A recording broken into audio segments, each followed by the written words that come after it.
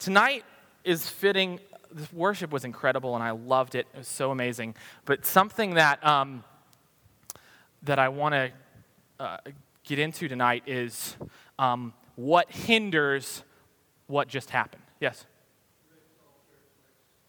Yes, thank you. That's why I needed an announcement sheet. Next week, next Wednesday night, in here, Rex All Church will be here. It's going to be an amazing time. So please, we encourage you to come. Rex All Church. He has come a couple of different times. He is from England, and he moves in the prophetic very strongly, and he has a great calling on his life to minister to people. And I don't know, raise your hand if you've been ministered before, if you've experienced that firsthand. Okay, it is powerful. God has really moved in a lot of people's lives, and so I really encourage you. He comes and gives the word and shares testimony, and you may get a word, so be blessed in that. Am I forgetting anything else before we? Thank you for that. I wanted to talk tonight about what could hinder what we just experienced. And what I mean by that is that we have an amazing ability to call upon the name of the Lord, and His Spirit comes, and we're able to experience Him in greater levels. But I'm sure, like me, there are moments in your life where you're thinking, I feel like I'm doing everything right, but yet I really just don't sense His Spirit on it. Or I don't sense His Spirit of blessing. I really don't feel like I can move in signs and wonders. I don't feel like when I walk into the room, the presence of God is on me and people experience it. I don't feel like it's flowing out of me in the way that it should. And so what I want to talk tonight is some hindrances to His Spirit. But I want to dive in first with this verse. If you want to turn to it in your Bibles, you can. It's Joel 2. We're going to go with 12 through 17. Yet even now, declares the Lord, return to me with all your heart, with fasting, with weeping, and with mourning. And rend your hearts and not your garments. Return to the Lord your God, for He is gracious and merciful, slow to anger, and abounding in steadfast love. And He relents over disaster. Who knows whether or not He will turn and relent and leave a blessing behind Him, a grain offering and a drink offering for the Lord your God. Blow the trumpet in Zion. Consecrate a fast. Call a solemn assembly. Gather the people. Consecrate the congregation. Assemble the elders. Gather the children, even the nursing infants. The bridegroom, let her leave her room, and the bride her chamber. Between the vestibule and the altar, let the priests, the ministers of the Lord, weep and say, spare your people, O Lord, and make not your heritage a reproach, a byword among the nations. Why should they say among the people, where is their God? I don't want for you in your life to ever walk into a situation where you meet someone, you develop a relationship, and after 3 months, they have no idea that the Spirit of God is resting inside of you. And that last part, when we are not able to walk in the boldness of authority that we actually are called to, that right there happens where people ask, what in the world did I do? I just made it go away. They ask, where is their God? I don't want that for your life. I don't want that for this church. So I want to go back up really quickly, and I want you to look at this because it's leapt off the page to me because we've heard this verse. I'm sure you've read this verse. I'm sure you've heard teaching on this verse before. Most of you have. And I want you to look at fasting, weeping, and mourning, but I want you to look at what happens it says right before and then right after, because it's that fasting, weeping, and mourning, the things that it says to do are sandwiched right in between two issues that are not physical things. It says, return to me with all your heart, with those things, and right after, rend your heart and not your garments. When I was reading that, I had to take a double take a few different times and say, okay, it says heart, and then it lists these three things, which I feel like many times is something we're supposed to do. And then right afterwards it says it's a heart issue. So it's pounding in there. It's a heart issue. You want more of His presence. You want His Spirit to come down. It's a heart issue. And I said, so Lord, why? I know that we fast, and I know that many times we intercede and pray for His Spirit to come. So why is I feel like we're getting the heart issues right. So what is this word, and what does it mean to really fast, and weep and mourn. So I want to look at this because I just said it. It's a battle over the heart. And we have these three things. And as I was beginning to pray, the Lord really unfolded an amazing thing that I had really never seen in this verse before. And I want you to look at these three things right now as individual things. And they also relate to three giants. And I would say giants because if you've ever heard Rick Sampson or Bob Mumford ever preach, anybody ever heard of the 7 giants? Has anybody ever heard that message before? Okay, if you've not, I'll just briefly, what it talks about is that there are seven huge hindrances to love coming from God into our heart and being able to be poured back out into other people. There's 7 huge ones, and these 3 are what I saw in this verse. First, fasting. I know it's weird, and I will unfold this in a minute, but this first giant, feel good. This is a huge hindrance, and I know this might sound weird, but feel good is a huge hindrance to actually what God's doing sometimes. You feeling good about your situations in life actually can be a hindrance, not what God wants. Weeping, as I unfolded this, related to looking good. And we do a lot of things on our exterior and put up a facade to make ourselves a lot of times really look good on the outside.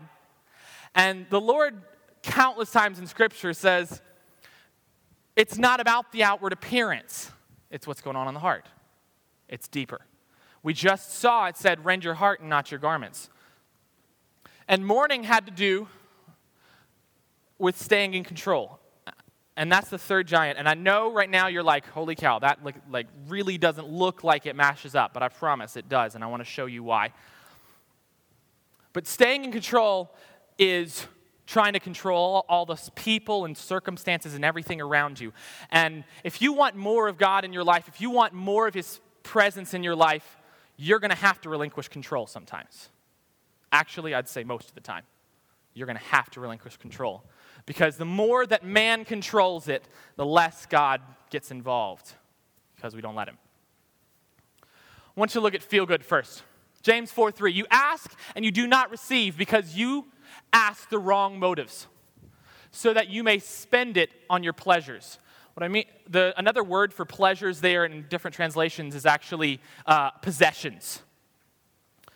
And he says, you ask, and I withhold from you because your motives are wrong.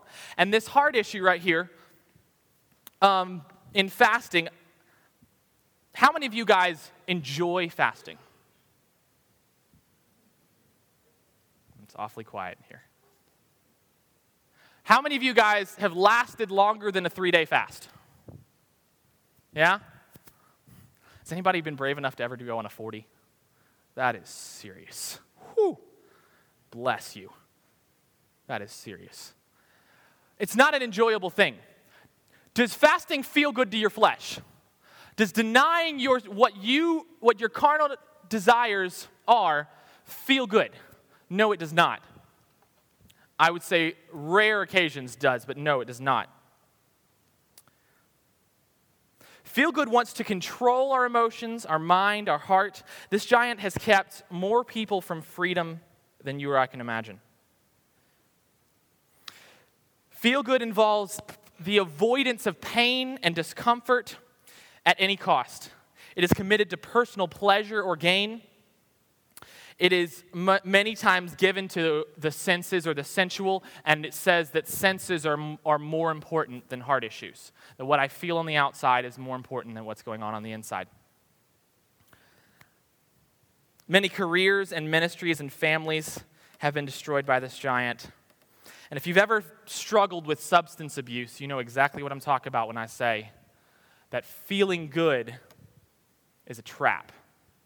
Because your desire for your flesh to feel good can suck you into a place where that's all that matters. So, this feel-good spirit,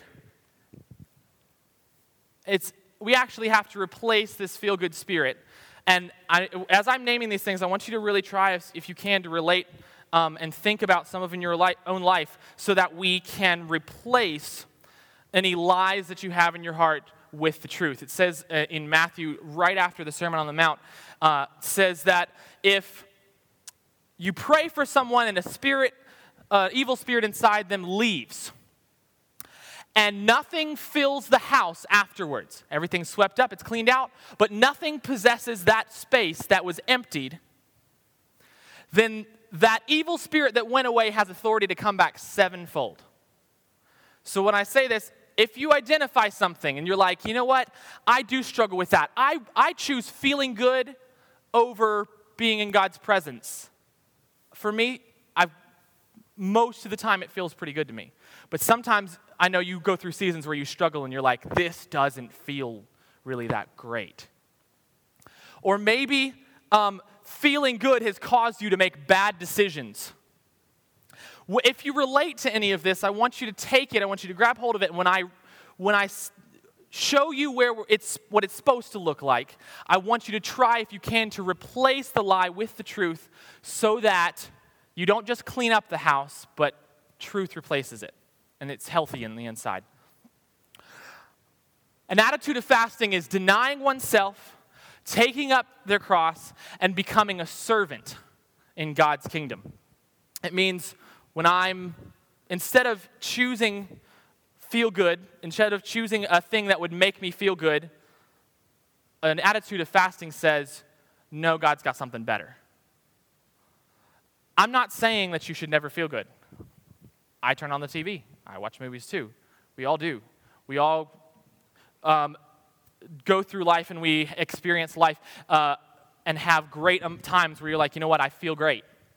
But what I want you to look at is that can be a trap and it sucks us in. That's what addiction is that it feels good and it pulls until it pulls you off a cliff.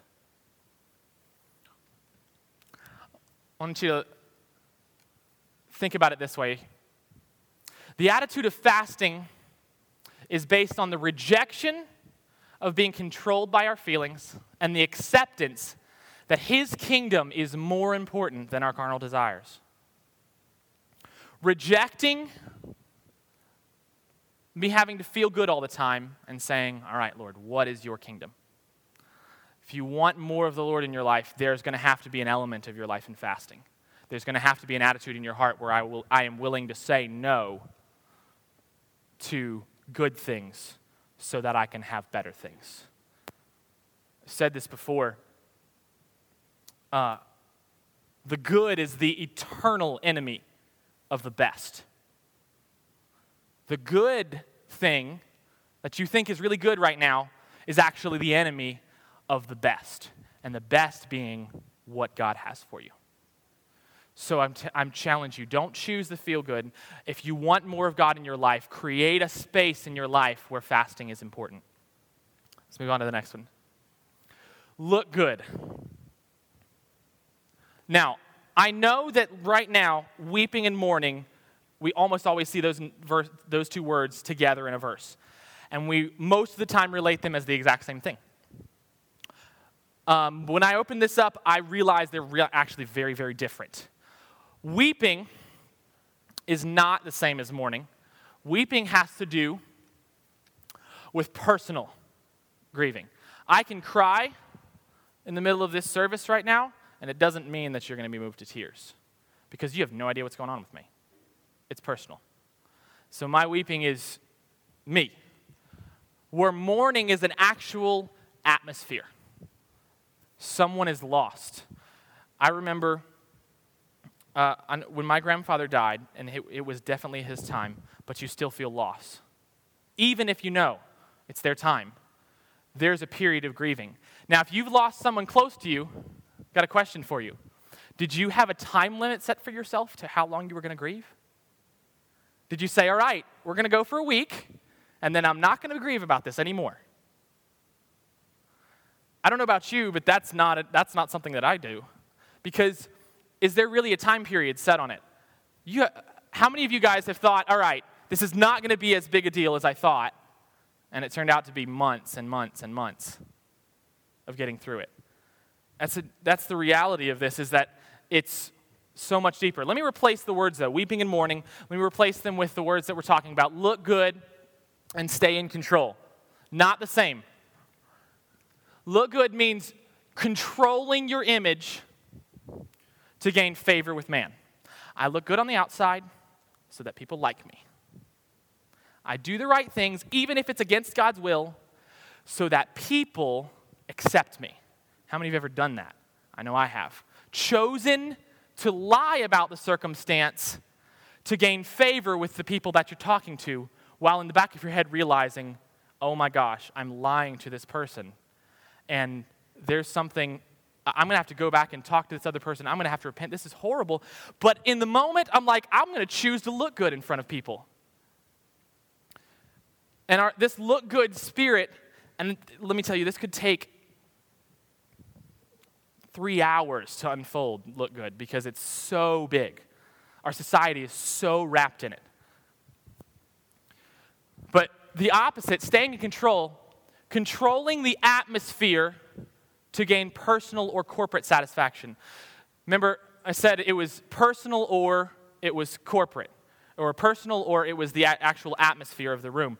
Controlling the atmosphere would be like me acting a certain way when I walk in the room, and because I know that when I act this way, I'm going to get this result from this person, and it's going to change things for me. Can you think of a circumstance in your life where you're like, all right, I'm going to change around the way I approach this person to get a favorable response from them? Is that fair? You say, I'm going to change the way I word that to do it. But what if God said, that's not the way I want you to word it, I want you to word it this way, and you say no? That's what I'm talking about here, is I'm going to control the atmosphere. That's something, does anybody, no, this is horrible. Has anybody ever seen the movie Hitch? Do you know what I'm talking about? Hitch. Okay, he sets up the guy in the perfect, favorable atmosphere and situation for that guy to have the best date of his life and get the girl that he never could have. That's what I'm talking about. Is that staying in control says, I'm going to set my circumstances up around me. I'm going to set everything up so that I succeed. I feel good. I'm in control. Everything's okay around me. How many of you guys hate change of schedule? With a passion, you hate it. You're like, you change the schedule on me and I'm going to throw fists. You change that we're going to do this instead of this at first. Oh, that makes me so mad. That's what I'm talking about, is that in your heart, you want to stay in control so much that when the Lord says it's time for something else, we don't go there. So again, they're not the same. You could look at it like this: look good or being obedient. Which one is greater? Or maybe this: is my image greater or is his kingdom greater? Is my image more important or is his kingdom more important? It's really hard, but when we choose his kingdom over our image, that is when his spirit can really begin to come down in our lives. There was one time, I probably have shared this story before, where my image really got shaken because the Lord asked me to do something I really didn't want to do. I was in a worship meeting. I was sitting halfway back on the end of the row, and my eyes closed, and I heard the Lord say, open your eyes and look to the right. And I did, and there's a guy quietly with his eyes closed standing there, and the Lord said, go hug that guy. I had met this guy one time. I don't remember his name. I shook his hand because he introduced himself, and I walked away. And so I'm a little freaked out because my image is about to be messed up a little bit because I'm going to go hug somebody I really don't know. And normally a God hug doesn't last that long. So I get up out of my chair, and I pace back and forth next to this person for about 3 minutes. Scared out of my mind to hug this guy. Not like he's going to pull a knife out on me or anything and stab me, but I'm scared out of my mind that my image, I was so wrapped up in my image that I wasn't willing to be obedient and I wasn't willing for his kingdom to come in that situation. So I finally get up the courage, and I turn to him, and his eyes are still closed, and I just bear hug him. And the moment I do, he starts weeping in my arms. He falls down, I'm holding him on the floor, and we sit there for 5 minutes. And he's crying. My shirt was stained with snot. Don't know what's going on with him. He didn't say. So I get up. After a few minutes, he didn't let me go for five minutes. I finally get up, feeling like, okay, maybe God did something. My image is not that important anymore. I'm going to try to be more obedient from now on. I get up and go sit back down in my chair. And the service goes on. About 20 minutes later, it's time for people to come up and share what God's doing in that week of conferences. So this guy immediately gets up out of his chair and runs to the front. It's the first one there, grabs the microphone. He says, I don't know who you are back there, but when you hugged me, I was having a vision of Jesus, opened arm, running towards me. And the moment you hugged me was the moment I felt that he was going to wrap me in his arms. He said, thank you, and he sat back down. Even in my disobedience of pacing by him 3 times, the Lord knew I eventually was going to get it right. My image was going to be put to death on the cross. I was going to pick up the cross that he had told me to do. I was going to be obedient, and I was going to step out and do it. And he set it up to where that guy got tremendously blessed. And the rest of the week, he talked to me later, and he's like, man, the rest of my week has just been so free. My heart's just been so free because I've found love. He loves me, and you helped me see that.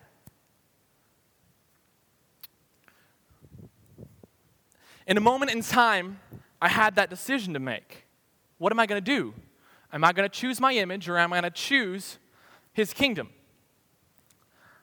And I want you to be careful, because a lot of times this is called fear of man. And some of you guys know exactly what I'm talking about. But I want you to look at this. An attitude of weeping is this. It is letting go of your fear of man and allowing yourself to be transformed into the image of Christ.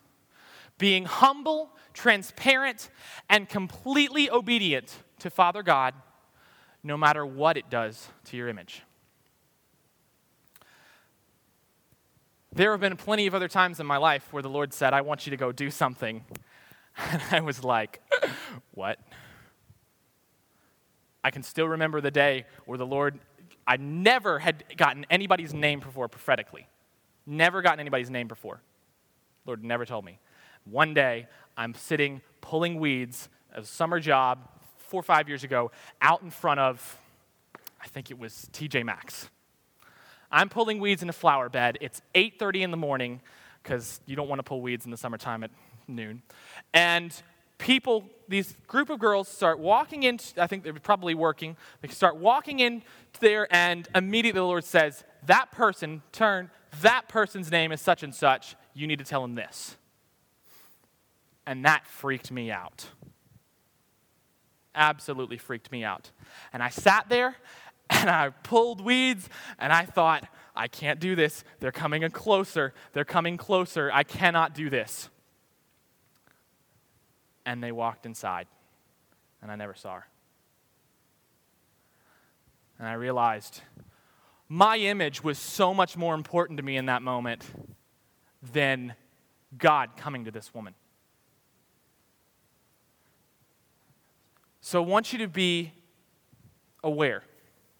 And I want to just pray at this moment. We're going to go through the third one. I want to pray at this moment because I feel a heaviness on this, that we would develop boldness to be able to step out, that when that look-good giant tries to creep up and say, yeah, your looking good's more important, that we would be able to say no. So just bear with me for just 1 second. Father God, I ask that you would come and release boldness into our hearts, that you would free us from this spirit of having to look good all the time, Father. That we would be able to accept that your kingdom is more important than how I look. That the way that I look on the inside it matters so much more to the kingdom than the way that I look on the outside. That we know, Father, if you're going to really come and really dwell in us, then we're going to have to make room for you, Lord. we're going to have to open up our hearts, allow our flesh to die, and allow more of your Spirit. Do it in us in Jesus' name. Amen.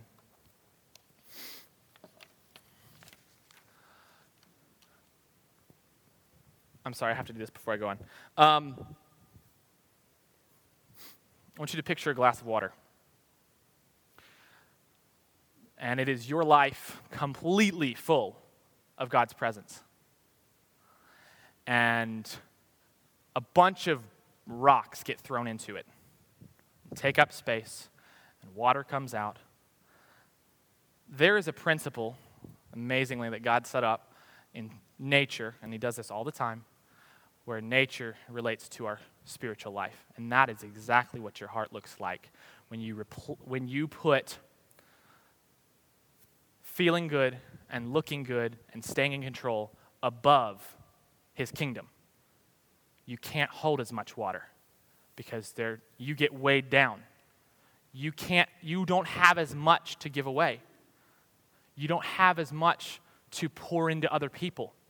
You don't have as much, even in your own heart, to feel like you're really alive because it's weighing you down.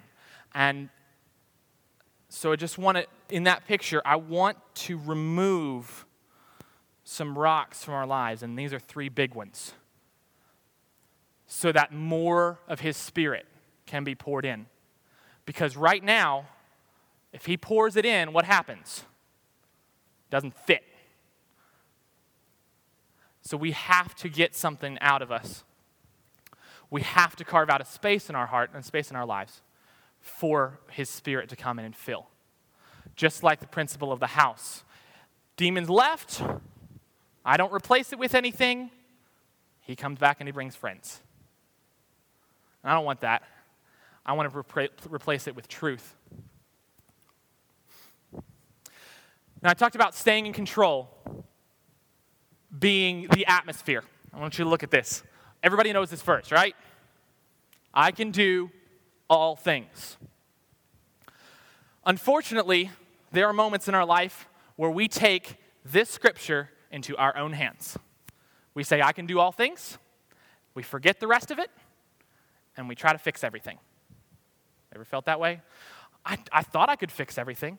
I thought if I shuffled all the pieces around and fit them all perfectly, if my schedule was laid out really, really good, if I made sure that person and that person were happy and everybody else was really happy, and I felt like I was in control of all the things around me, I would be like so spiritual. I'd be so free if everything was under my control.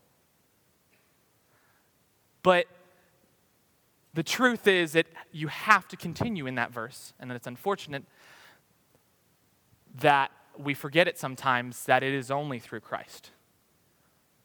Only. There's not a provision there. It says, I can do all things through Christ. That's it. There's not I can do some things and he can do some things. I can do all things. I'm equipped to do all things, but what does Christ say about it? What is Jesus leading me in? What has he strengthened you to do?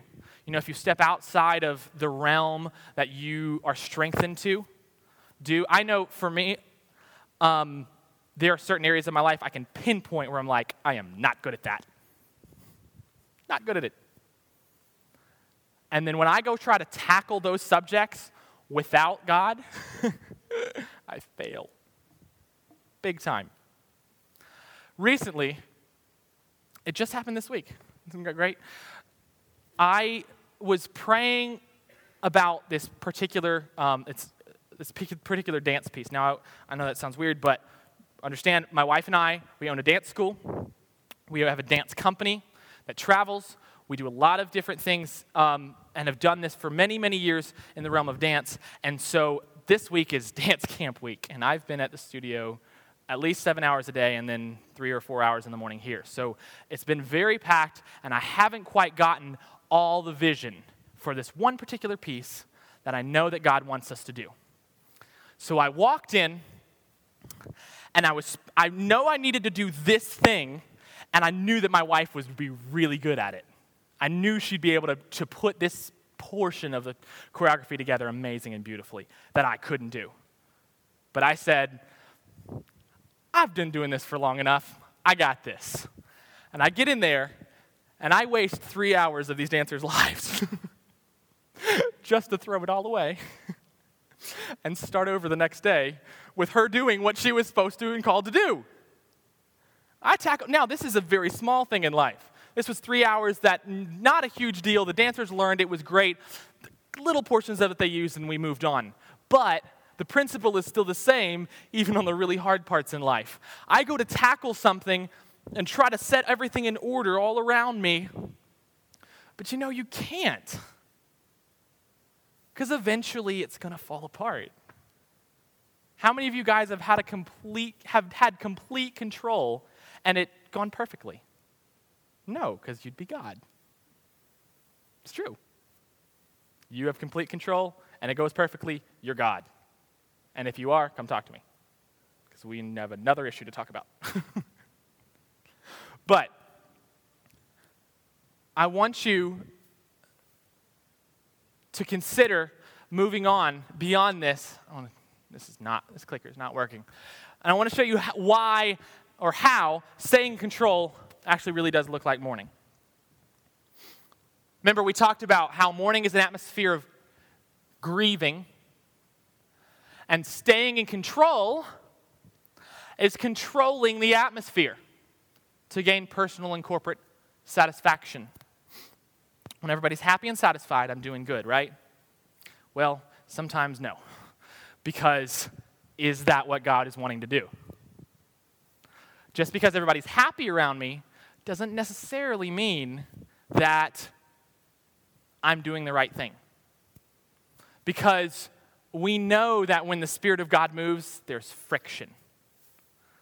Sometimes it's really difficult when God says to go do something.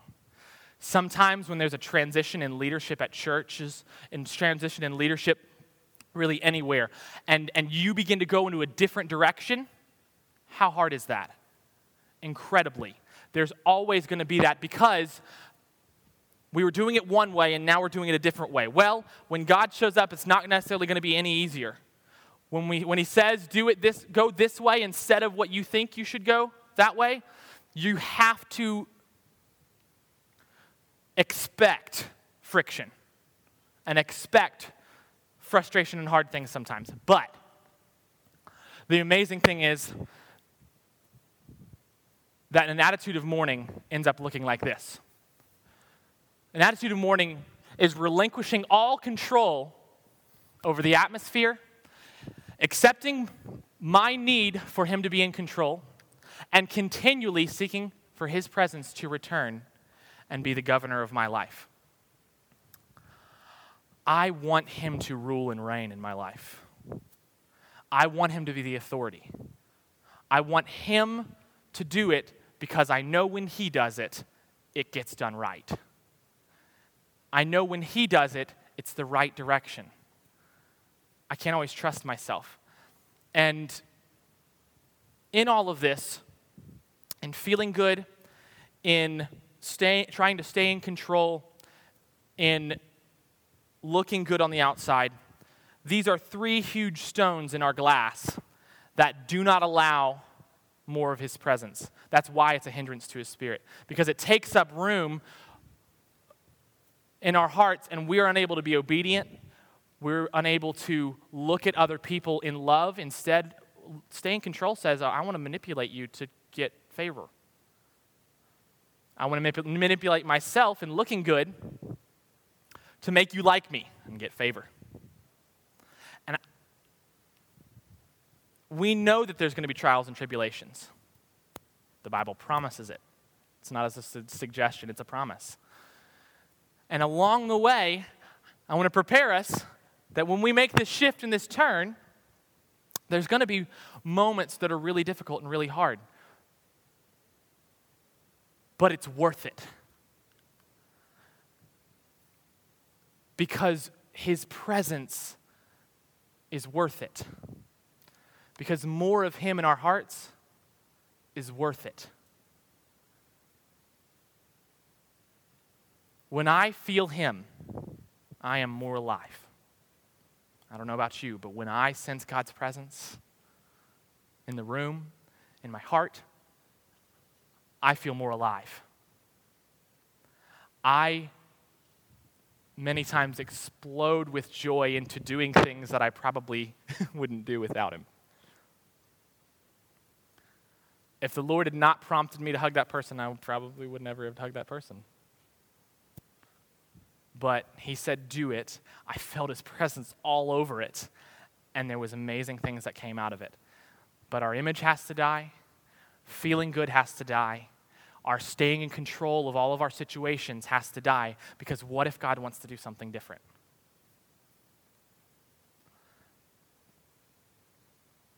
I'll share one funny story, and then we'll go. There's a guy I heard preaching one time. He was very long-winded, let's put it that way. And but in the middle, there was a hilarious story. He moves in prophetic very, very strongly.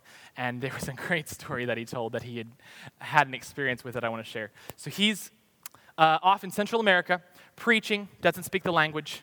He's sharing with all of these people in not a very big village, but well enough to do to where the highfalutin women of the town all sit together in the same row with their very nice dresses on and their hair perfectly done, and kind of sit there crossed arms judging a little bit.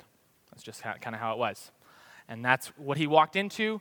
And so right in the middle of his sermon, he hears the Lord say, I want you to take your bottle of water, unscrew the cap, and sling all the water in your bottle onto that row right there of women.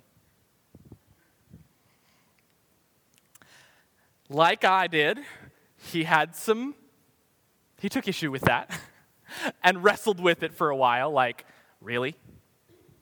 Like, really? Who would do that? But then the Lord reminded him, well, do you remember when I healed that blind guy? Yeah, do you remember what I did? Yeah, I spit in his eye. That's what Jesus did. He said, so if I use some crazy methods sometimes, if I get outside of your control, if I get outside of looking good, if I get outside of feeling good, because I don't know about you, I don't like to get spit on. That's a feel-good issue for me. But if I am really going to release and let go of all this control and looking good and feeling good, what's going to happen? Well, Jesus did it. He walked the earth doing it. So he said, all right. So he, like I did, kind of paced back and forth, and then finally he took it and just with a yell, like slung it all over that front row. And of course, they start freaking out. And he doesn't even speak their language, so he has no idea what they're saying. So he's kind of stopped the entire meeting for them to have their hilaria moment of frustration. And one particular woman is screaming her head off. And so he's like, okay, I have done something really bad. He gets the interpreter, runs over, asks this woman, what in the world is going on? And she said, I've been blind since birth. And when some of that water hit me, it hit me in the eye. And when I opened my eyes again, I could see.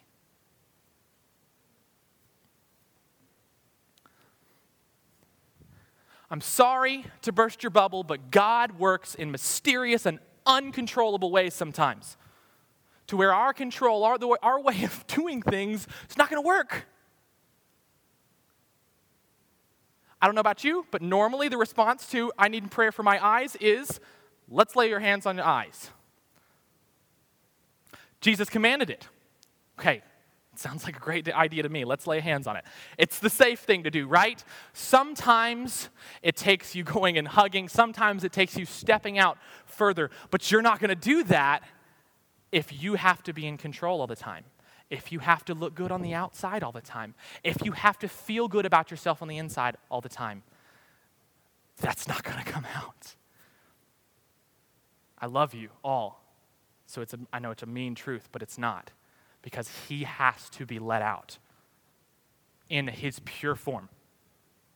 Unadulterated. Unmanipulated by me. As we close tonight, I just want to say this. God deeply desires to replace our lives. I said lies. Our lies with truth. And the lie is that we have to stay in control. The lie is that we have to look good all the time. And the lie is we have to feel good all the time. Media feeds you that.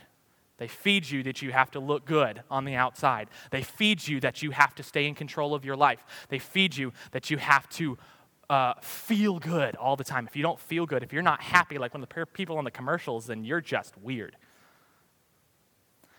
That's constantly what we get, right? So in that constant feeding, we have to say, no, what is God's way? I choose him. So tonight I ask, as a visual picture in your own head as we pray, attempt to take one of these things that I've talked about, get a really good hard look at it and say, how am I going to get free of this? It's going to be hard, it's going to be painful, but you know what? You can do it. You can do it. The lies of all of the media don't have to hold you anymore. They don't have to hold you back anymore. You can walk in his presence in freedom, complete freedom, and it's going to be incredible. Let's pray. Father God, I ask that you would do incredible, powerful, wonderful, unsearchable things that transform our lives so that we would be able to see that we no longer need to feel good all the time, to look good all the time, or to stay in control all the time. Lord, we give up control to you. We give up our image to you. We say, Father, your will be done. As your son put it, I only do what I see my Father doing. Lord, I ask that we would do that. We would be able to say, I am going to only do what I see my Father doing.